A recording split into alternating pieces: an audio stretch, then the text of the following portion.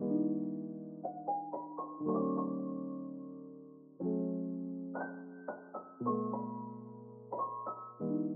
and welcome back to BizPod. On today's episode, we're doing another Q&A, but this time we will be talking with Anton Winters. Enjoy.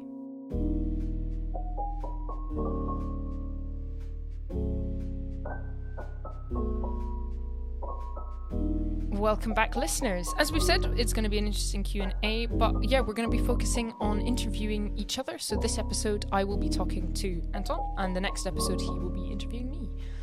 Which it's fun to be on this side of the kind of interviewing experience. I've never done this. Don't think I've done an interview on a podcast before. I've interviewed many, but not done it myself. You've never been interviewed before? Yeah, I think you interviewed me once for a video that you're making about volunteering. That's right. Yeah, I did. And charity, but I think outside of that, it's been minimal. Well then, we'll have a nice deep dive. I've got some questions here from listeners, so we'll be going over through those, and then I don't, and then yeah, hopefully we'll be able to sort of unpack the mystery that is Anton Winters. So, tell me a little bit about podcasting itself. When did you get started, and how long has it been? Yeah, so when I was incredibly young and naive, I started an MCN on YouTube, a multi-channel network, and as part of that, because all of our creators were going off and doing different things, I thought it'd be great to have a podcast to tie them together. So we did a couple seasons of a podcast, and like 2011 and 2012 was the 2 seasons of that. The big gimmick was that it was a 3D podcast, because I was like, we're going to be the first 3D podcast, because that's going to really take off. Yeah, excellent. Sony's put $4 billion into this. 3D is yep. the future. So, the 3D podcast was fun, and then I stopped that naturally as kind of wound down the MCN idea for a while, and 3D wasn't as good as I predicted. And how long ago was that? So that would have been about 2012, 2013. Which was? So that was 9 years ago. Did that, and that was quite fun. And then in 2016, which is about 5 years ago, I went to a bunch of creator events with some other YouTubers and met up there. And met a good friend to this very day, Sean Paul Johnson. He was starring in our short films, so do check that out on the Nakamedia website.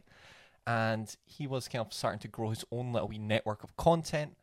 Ended up kind of becoming the host on the podcast and went on to do many different stuff with his studio, but was a host on a podcast called Gamify 24/7. Did that for about 2 and a bit seasons, going into from 2016 through to 2018. Met up with, did the show with him. There's Katrina McLeod, which is another fantastic YouTuber, and Mike McDermott, which I still collaborate to this very day. Yep. He had tons of experience in the radio world as a host and as a producer. So he was wanting to get into the podcasting world and kind of the digital side of media creation and, YouTube and all that. So there was a mutual thing of he had the audio knowledge, we had the kind of physical online digital knowledge, not physical, digital online presence knowledge. So did those seasons, also did another podcast with them, which only did a couple episodes of that before the company that Sean was doing closed down. And then with that closing down, me and Mike McDermott went off and was like, podcasting's fun. Went off and started Nintendo Switch UK podcasts. That's been running since December 2018, going strong to this very day. After we did that with a good friend Alistair Schrullers, which was one of our listeners on the first podcast, was very vocal and stayed up near Mike, so that worked out very nicely. Amazing. And did that for a year. After a year of that, we started a Patreon. There was a surprising amount of support there, so that expanded into a couple more shows. We ended up doing a show called Last Call, Roundup, the prequel, and expansion chat. We do those about weekly, which is a lot. And then with the founding of Nakamedia LP in 2020, we started up BizPod and, been documenting experiences, as you can tell. And, of course, you're doing A2 Millennials. We've got Popcorn Profile, and we've got a couple of new exciting things coming in the works as well. So some would say that's too much podcasting. I think so. There's I'm definitely starting to repeat myself in a lot of it, especially the retro stuff, because that stuff's not changing. So there's only so much you can talk about 1977 in gaming and be unique about it. That is very fair. So what was that initial call into podcasting itself? Because it's very, at least from my point of view, it seems very performative. It's very sort of intellectual in ways about, I have this thing, I want to record it, I want to say that. Where do you think that drive comes from? Yeah, I think for myself, I'm not too bothered about what I have to say. Like, I know some people are like, I just want to get my opinion out there, which is not really my jam particularly. I think it has a utilitarian format. So, kind of going back originally, podcasting was to facilitate a way of bringing our creators together at the MCN. And then later, it's kind of a case of let's, bring a bunch of hosts together. We're knowledgeable about gaming. So, we all had our little bit of specialty on that podcast where I was more focused on the retro. Katrina was PlayStation. Sean had an Xbox, and then Mike was more Nintendo. So it was kind of like, oh, there's a perfect balance there. We can strike something there. And, there's gears going there. And at that point, as a YouTuber, I was considered just a host talent to be brought in. Yep. But I ended up collaborating more there. And, I think most of the stuff that I have done has been because I thought I could do it well or chat about well. So I think I know retro consoles well. Let's talk about retro consoles and try and structure that in a way where it could hopefully be kind of evergreen and kind of a little bit informative if you don't know what, let's say, an Amstrad CPC 464 computer is from 1986. Yeah, so because that's an interesting one because you weren't alive then. So I do feel like there's something with the older generation or a couple of generations above us that have this love of this technology because that's what they grew up with. What then brings you into that retro technology? Where is the love in there of that? Yeah, I think it's interesting on that show especially because Mike has grown up with all of this stuff. Yeah. So he has the kind of emotive and kind of knows when, like, how it felt at that time, although not knowing, let's say, the corporate details of Sinclair, Amstrad buying Sinclair. Right. He doesn't know that all happened, but he remembers that, the kind of plus model of the Spectrum came out and it had striking similarities and, the company was a lot more stable. But I think for me, it's very much, this is all great media. And, time and artistry went into a lot of this stuff. And unlike film or music or any other art form, it's kind of getting thrown away. And I think we've gotten a little bit better with that. We have the kind of Nintendo Switch, NES Online, or anything like that. But that's Nintendo. What about Sega or NEC or Atari? Atari, where do you go and find those games? And, they're still fantastic titles. And I think many of them still hold up, even if it isn't a slightly more coin-op, play it for 5 minutes and put it down sort of way. And it's a shame it gets thrown away. And I think there's a lot of interesting stories, both kind of creatively and kind of industry and business which is quite fun to look into. Yeah, well, so clearly you've got industry and business knowledge in there. Not only do you do the Nintendo Switch UK podcast, but you also then studied media, film, and media itself. So why would you have not gone to study gaming, or what was the choice there? Yeah, it's a shame. There's not really much of a space for academically looking at video games, sadly. I think you can do it within of a media course, and I have done that a few times and done it all right in those spaces. Yeah, ludology. But a lot of the kind of dedicated video game studies are about making video games, which I think being dyslexic and dyscalculic, numbers and coding, although I've done a little, drives me insane. So not my cup of tea. But yeah, I find it funny. It was like graduating high school and everybody was like, oh, so you're going off to do video games. I'm like, nope, this YouTube gig's where it's at. I'm going into filmmaking. Yeah, because again, that's very presenter-y. You mentioned the word presenter earlier. Do you find you have a drive to want to be in front of the camera or the microphone in this case? I think it's more so facilitating a means. A lot of the stuff I've done is because I've wanted to create content about that. Ideally, if I could just point a camera at somebody, I would and have. But especially once it's more YouTube and personality based, and that's incorporating and merging that into, let's say, editing, being able to act in a way where what you're editing is something that you can't get out of an actor naturally. So I feel like, especially if it's going to be more spontaneous with just random memes and explosions, hosting it yourself does help in that regard. But I think it has been just, I want to make this. Who else can help me? Oh, I'm pretty reliable. I can trust on me. So in that sense, you very much got a vision for the pre-production and the post-production, and so you just fell into production itself. Yeah, to be honest, I think a lot of the stuff I do is kind of, especially in the film side, has been a need.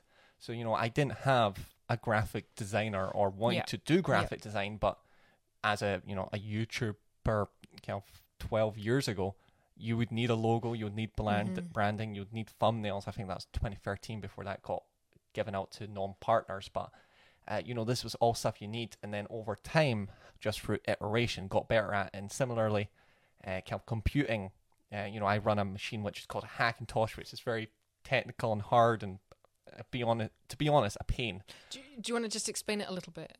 Yeah, so I run a Hackintosh, which is basically like a PC that runs macOS, and you have to really hack the macOS to make it work on the Windows hardware and trick it into thinking it's running on genuine Apple hardware. And, I didn't want to do that. That wasn't fun. But, in the terms of work that we do, having a good Mac is essential. I would only edit in Final Cut. I've tried the alternative. Not a fan. I know it works for some people.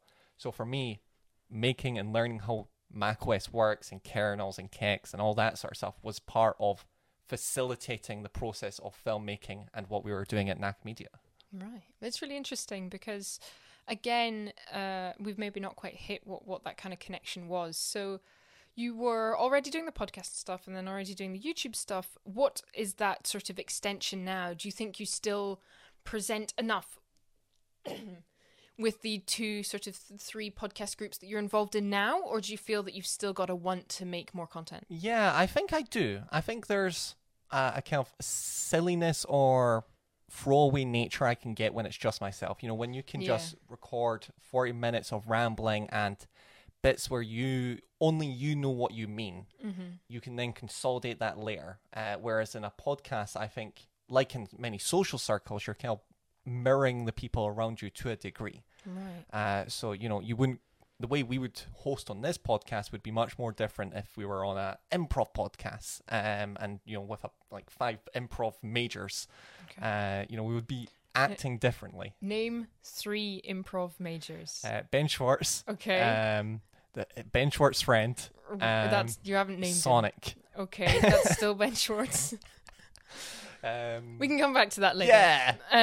But I think that's an interesting one. So you wouldn't say you like to perform, or that you have grown a love for it? I think grown a love for it is not what I would like go out and look for those opportunities. Yeah. I think for me, like especially in music, the people that I find most inspirational are people that are historically more behind the boards but have done their original stuff. So for instance, Sophie, great producer, and then they do their little wee side projects on the side. So it is art for the sake of art. Their main kind of breadwinning opportunities producing for Charlie and Kim Petras and the likes. Similarly with, let's say, kind of Andre Young, Dr. Dre. They've done thousands, maybe tens of thousands of songs as a producer and executive producer, but they've done 3 albums in 3 decades. And it doesn't matter when it's getting released. If the next one takes 20 years, it'll take 20 years. And it's perfect and they're happy with it, but they've got this other stuff going on. Kay Trada, similarly, producer with a teensy bit of music on the side. So you're really keen in the music there, because I know you've written a little bit of music for our NAC Media stuff when we can't agree on music. So can you talk to me a little bit about the process of making music yourself and those loves there? Yeah, music's a funny one, because I think out of all the artistic things I've done is the one I've not monetized because I'm not very good at it and I don't understand it. But I think it's really fun. I think music, whereas I think you can translate, a movie or a lot of things like that into, let's say, text. It might get kind of brutally kind of bastardized in the translation. I think music's the hardest one to do that with, especially if it's not got lyrics and a narrative throughout that way. If it's literally just ambient sounds and you're going for like an ambient soundscape, how do you put that into text? You can give an interpretation of it, but you can't translate that 100% and be like, this is the song now, but in text. So I think music is quite a fun way, or at least to my eyes, to try and convey emotions that I don't know how to convey into text or visually. If you just have a stray thought about, let's say, dysphoria, you might not have visuals attached to that inherently due to the dysphoric nature of that topic. So being able to convey that sonically, I found far more success there. And then I just keep it for myself and, enjoy it. Yeah, well, because we've talked about sharing music, and I know that we both have love for music in very different ways. So have you found that music has been really important to your work, or that it's more like of a personal experience of enjoying other people's creations? Yeah, I think both ways. I do love music, and I listen to a lot of it, especially traveling and working. And I find, let's say, if we're doing graphic design, having music as a kind of trance state is fantastic. But I think music can be and should be heavily integrated into anything video or music. Yeah. I find it kind of anything without good sound design can feel incredibly loose. So that's something I've tried to work as hard as I can on, especially when doing, let's say, a video essay. Not really a format where you would think about music unless you were, of course, talking about the music and the sound of this project. But, going through there and just outlining the key turning points in the music, establishing what the beat signature is for it. So if you want to get that kind of rhythm in the project, can be incredibly kind of exciting to, capture and carry the kind of emotions of the person more than you can maybe do with words, or maybe at least with my words.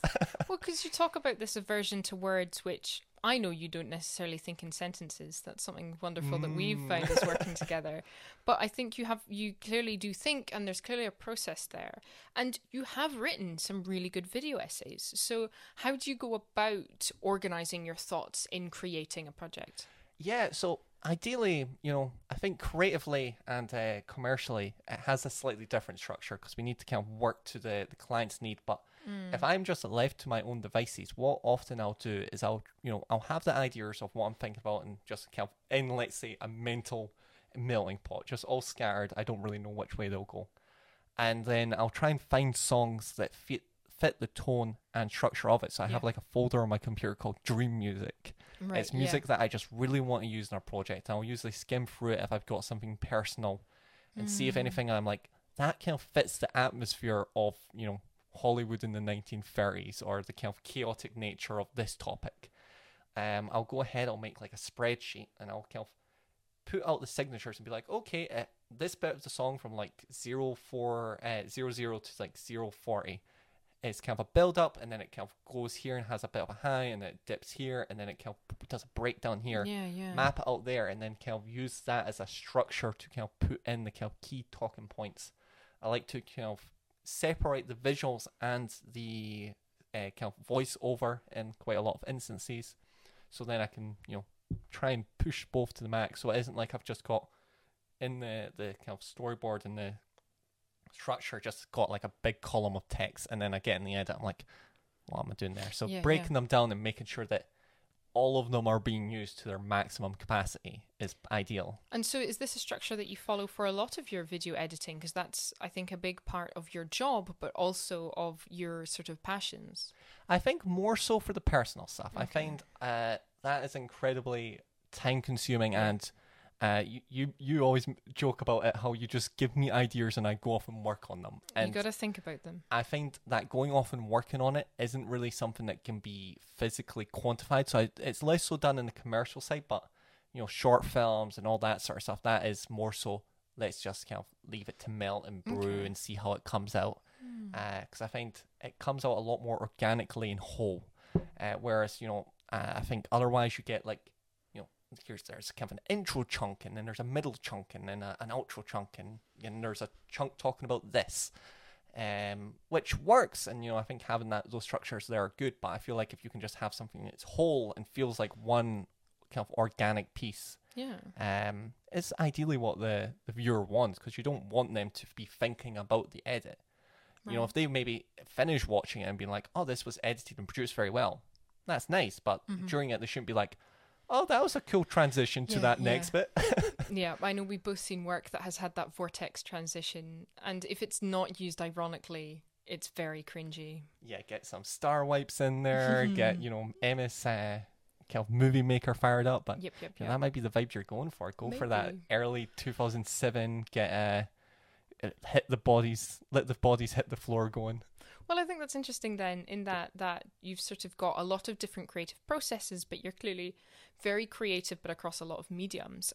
Something we haven't talked about quite here yet is the graphic design work, which you now do, which you sort of brought up before, that again, it came from a place of necessity, but now you're sort of able to enjoy it a lot more would you call it an art form, or would you call it expression or necessity still? I think it started out as a necessity. Also, you're giving me far too much credit. Not true. Yes, definitely started out as a necessity, but I do really enjoy it as a zen sort of thing. You know, I can just put some music on and just sit and doodle.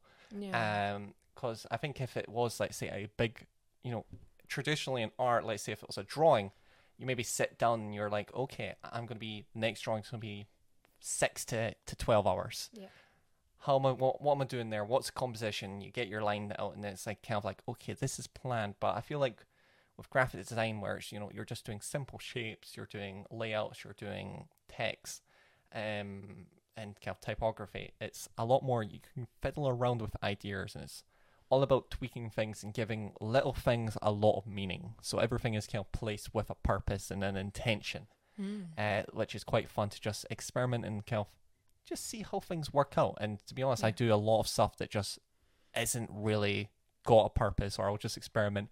I keep on playing around with what a pro level Nakamedia logo would look like, because we were all obviously very soft and friendly in our design language. So I'm like, what if it's edgy? But that's not got a purpose, and it's just fun to work through those ideas, and, you know, those might be carried on to future things. And yeah, it's been fun, and especially now that we've got, depending on when you're listening to this, 2 new NACA originals out. Can you talk a little bit about then, this NACA original? Yeah, so it is quite fun, because when I was looking around, you look at graphic design portfolios, a lot of them are just, here's a compilation of logos I've done, and here's like 5 business cards that I've designed with the logo and a little bit design identity behind it. But what was really fun was just trying to make posters and something that you could put up on your wall was the goal. Like, you want that up on a bedroom wall and it to not look out of place. Yeah, well, I guess there's an aesthetically pleasing part which comes into art and design, but also, again, your sort of love of movies and posters is kind of bringing those two together, would you say? Yeah, because fundamentally, sadly, as much as we might not want to think it, graphic design is very kind of intentional and kind of, you know, it has a purpose, you know, whereas you have short films that are maybe just all artistic and, you know, you're following a bird on its way to, you know, the nest, and it's shot really beautiful and has some orchestral music on top of it. That could be purely art. There's not as much of that in the graphic design world.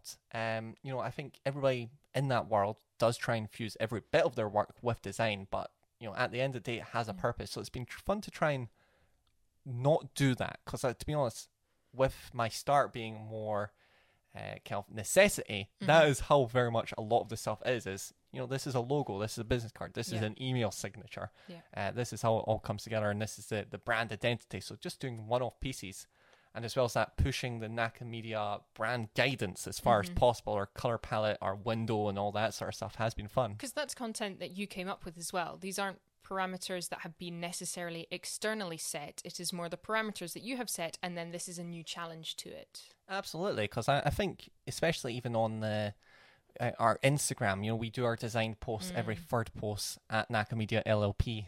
But, you know, there are, you know, a standard practice, and, you know, there's some where it's like, you know, that's similar to one we've done a wee bit back, and that's purposeful. You know, we've tried to build a strong brand identity, so that consistency is useful.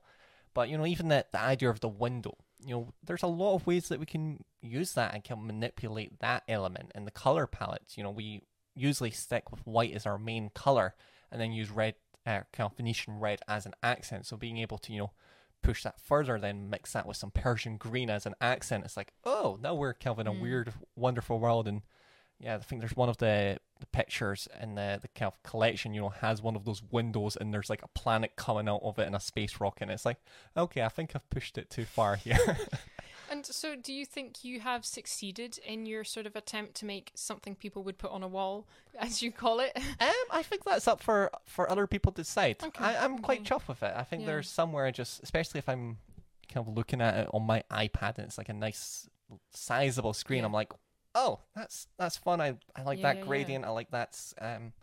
But to be honest, I don't know if other people look at that as a whole or as, oh, I like that gradient. It's interesting. So do you think you will be putting it up on your wall? I don't have any more walls. I collect too many video games for walls. That's true.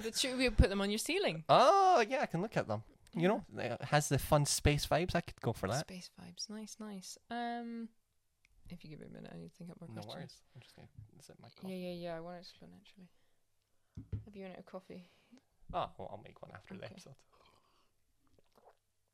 Grab some water if you It's all just good. need something. Okay. Traditionally, I just do all of the Nintendo stuff without a single break. I do it in 2 podcasts back to back, no break, Okay. no intervention. Right, that's fine. So we've talked a little bit about the creativity and that creative process itself. I think something that I find interesting in getting to know you and working with you is that your approach to work is very different than my approach to work. So I would love to know a little bit about, because I would class you as a workaholic, but how do you feel about your own approach to the creative work that you do?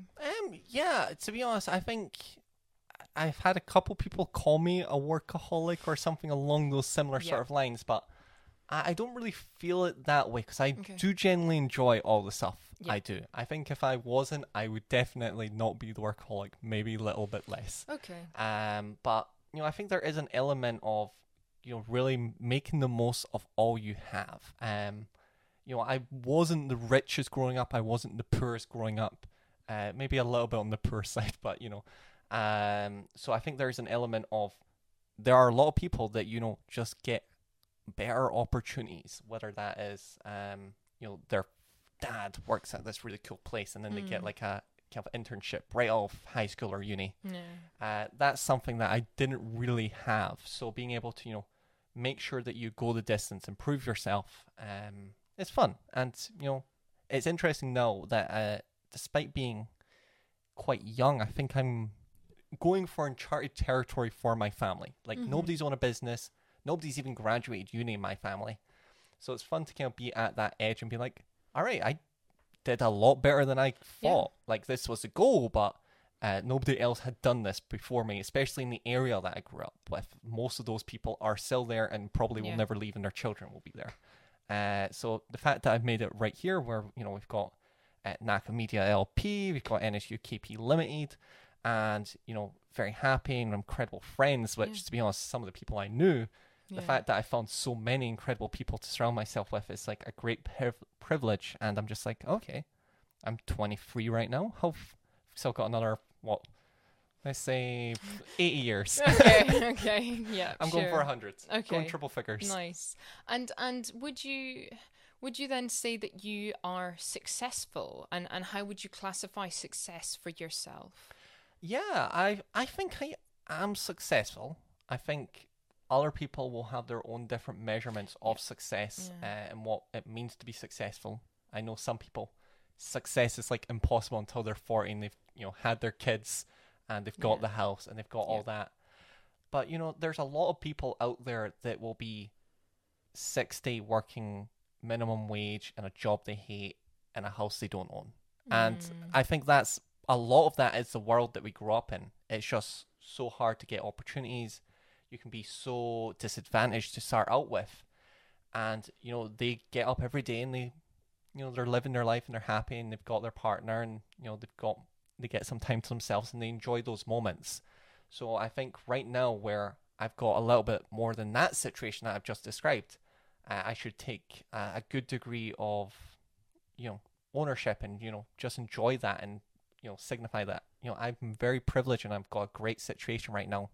And that's not to be not appreciated. And so do you feel proud of where you are?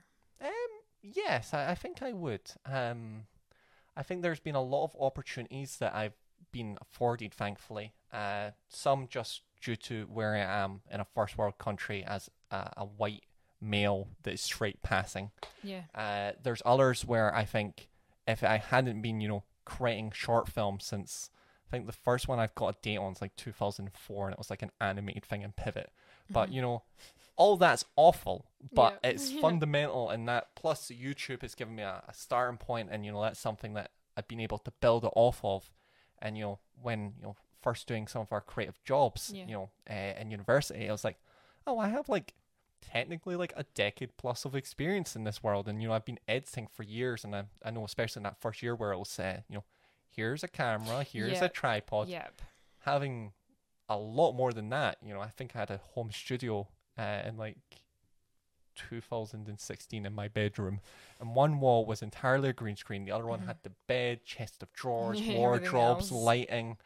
You know, it gave me a little bit of advantage, and you know, it's through working all the time at that Yeah. age, Yeah. I'm now able to get some more opportunities now, or slightly further ahead than I would expect. Right. So do you feel that your work defines you, or that you define your work?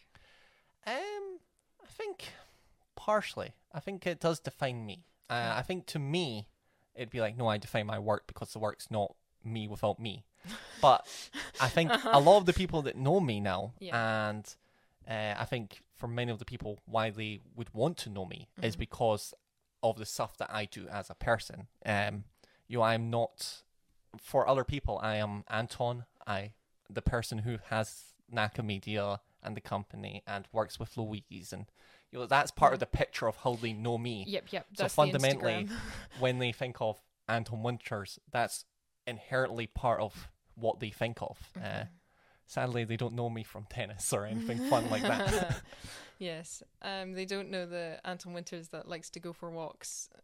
Yeah, Walking Winters. that doesn't define me. Sadly, my calves are not holding up the its end of the bargain. That's very fair.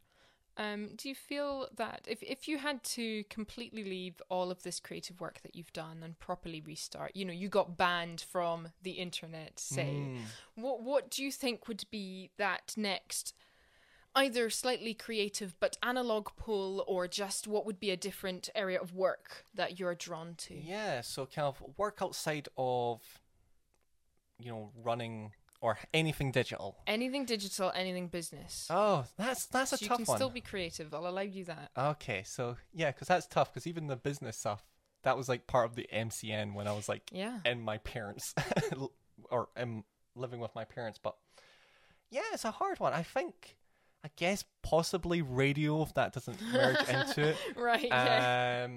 But yeah, even then, all of the media now is so digital. So Yeah.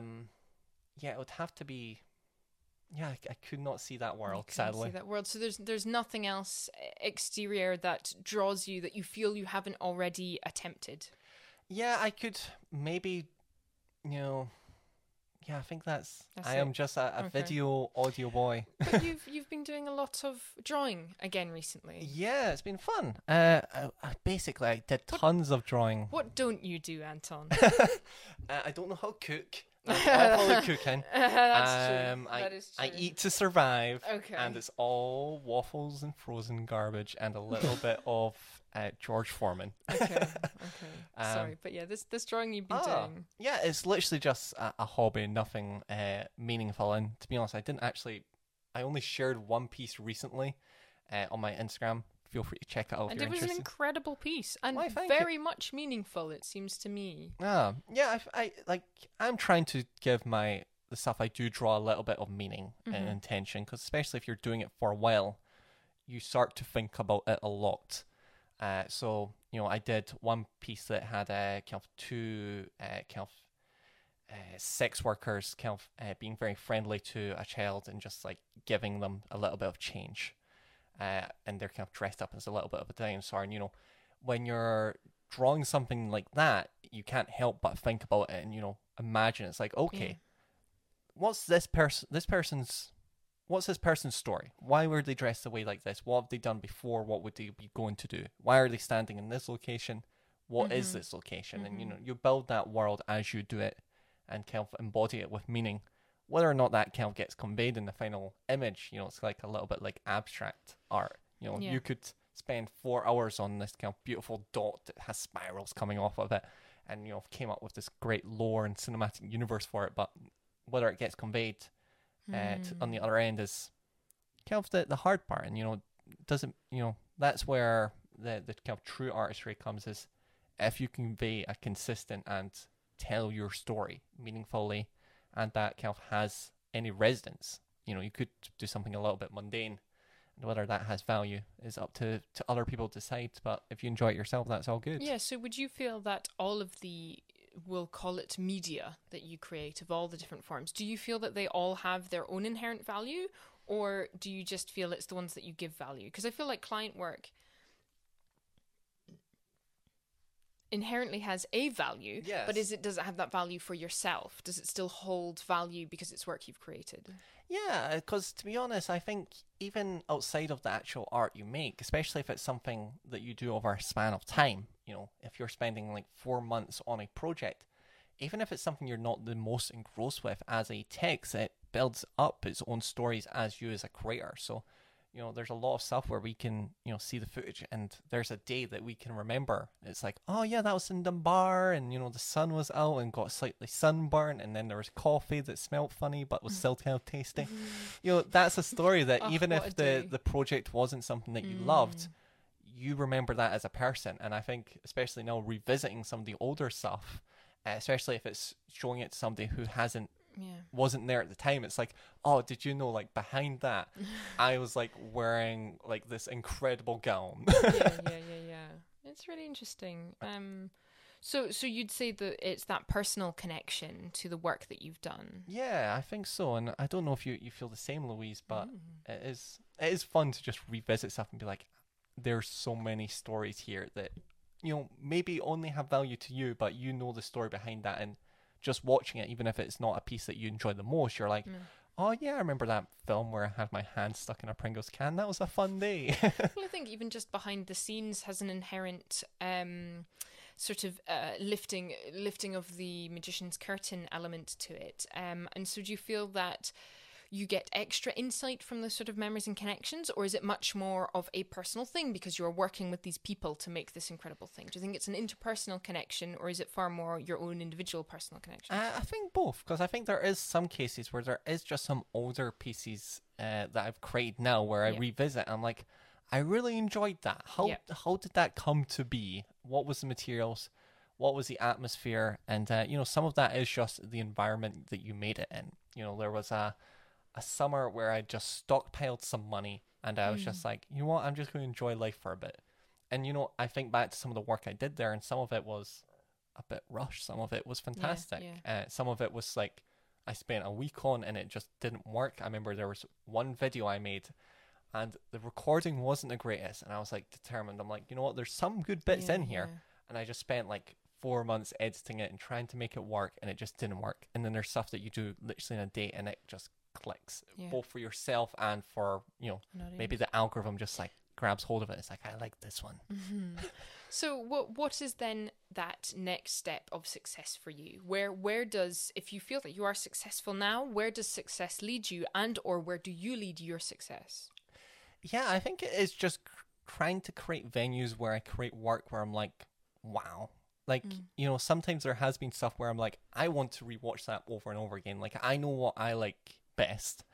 And, I think being able to just try and create something for yourself, because I think there is a lot of work out there in the world where people, they're following the, standardized procedure for creating that thing, or they're kind of doing it in parameters. And, I totally understand that. That's part of what we do quite often. We all have parameters in the work we do, but creating venues where I can create stuff where I'm like, that has been made exactly how I want it. Like, I wouldn't change anything, which is quite fun. I do miss just having spaces, especially for filmmaking, where it's like, you know what, we're spending 4 hours to get this shot right because it matters to ourselves. Do you find that you're often very critical of your work post-completion? Yeah, I hate most of it. Oh, but you said you were proud of it earlier. How does that work? Well, like, there's some pieces where I'm like, I like that, but I can poke holes in everything. So I think it's hard to rewatch things, especially if I've just finished it, because I know you've spent so much all of the time. I know all the compromises that were made. Right. And I think that's just inherently part of it, where I don't think you can get anything perfect, but I would like to try. Okay. And it does suck sometimes just exporting something. I mean, like, oh, that's incredibly well paced. I love it, but we had to cut that scene short. Right. Yeah. And that's a pain. So the memory of what could be is what is hurtful there. Indeed, yes. Like, I think just trying to get perfect would be ideal. It kind of goes back to what I was saying a little bit about the music stuff there. Like, I really enjoy, especially Andrew Young. He put like 10, 15 years into some of those records, and if it wasn't done, it wasn't ready, it's still not done. Like, there's one album he's been working on since like 2001. Will it be ready? Will it be finished? Will it ever get released? Most likely not. But I would like the idea of once it's released, that is exactly how they wanted it. They weren't getting it out for holiday. They weren't getting it out for Christmas. It's just art for the sake of art. He's already a billionaire, so he doesn't need the money. He's just putting out what he thought was a perfect album. And, you know, I might hate it, but I like that kind of creative purity there. So when do we expect to see your creative purity? Or do you feel that it is already in a lot of your work? I don't think so. I think everything I've done has had some form of limitation. And the stuff that hasn't has had a scale to it. Because I think that's the hard thing is, you know, you could get like $1 billion budget for your movie, but if you didn't deliver that movie for the holiday season, you know, Disney's going to be at your front door. So I think it's almost impossible. But I think getting as close to that as possible would be ideal. And, you know, that's a search that I think could keep me busy for a wee while. It's very fair. But yeah. Yeah, I don't know if there's anything else we want to say on that. I feel like that's been a good chat. Yeah, we're at 41 minutes or so. Yeah, do we want to do the usual roundup at the end? Yeah, sure. You want me to take this or shall you? Your call. I'll take it. So hopefully I haven't rambled too much, Louise. Not and at all. If everybody tunes into the next Q&A, you'll be in Dr. in D's stock, social ready network. to go with an interview of Louise, which will be very exciting to dig into that big brain and get all the deets. That big smooth brain. Yes, and have you been interviewed at all? Yes, I was on the Dr. D's social network, where we talked a little bit about politics and Scotland in general. That was brilliant. And then I can't exactly remember, but there has been a few things where I've sort of gone over my story a couple times, especially when I was doing student president stuff. You've sort of got to straighten out your timeline, and then coming to uni, you've got to straighten out your timeline. But it's really wonderful for me to get insights into you. Oh, so that I know you a bit more. All of the kind of scattered random thoughts that have no cohesion. It's much more cohesive than you think. But if you have enjoyed this, make sure to share it with your friends. Leave us a review on Apple Podcast, or is it iTunes? Yeah, Apple Podcasts.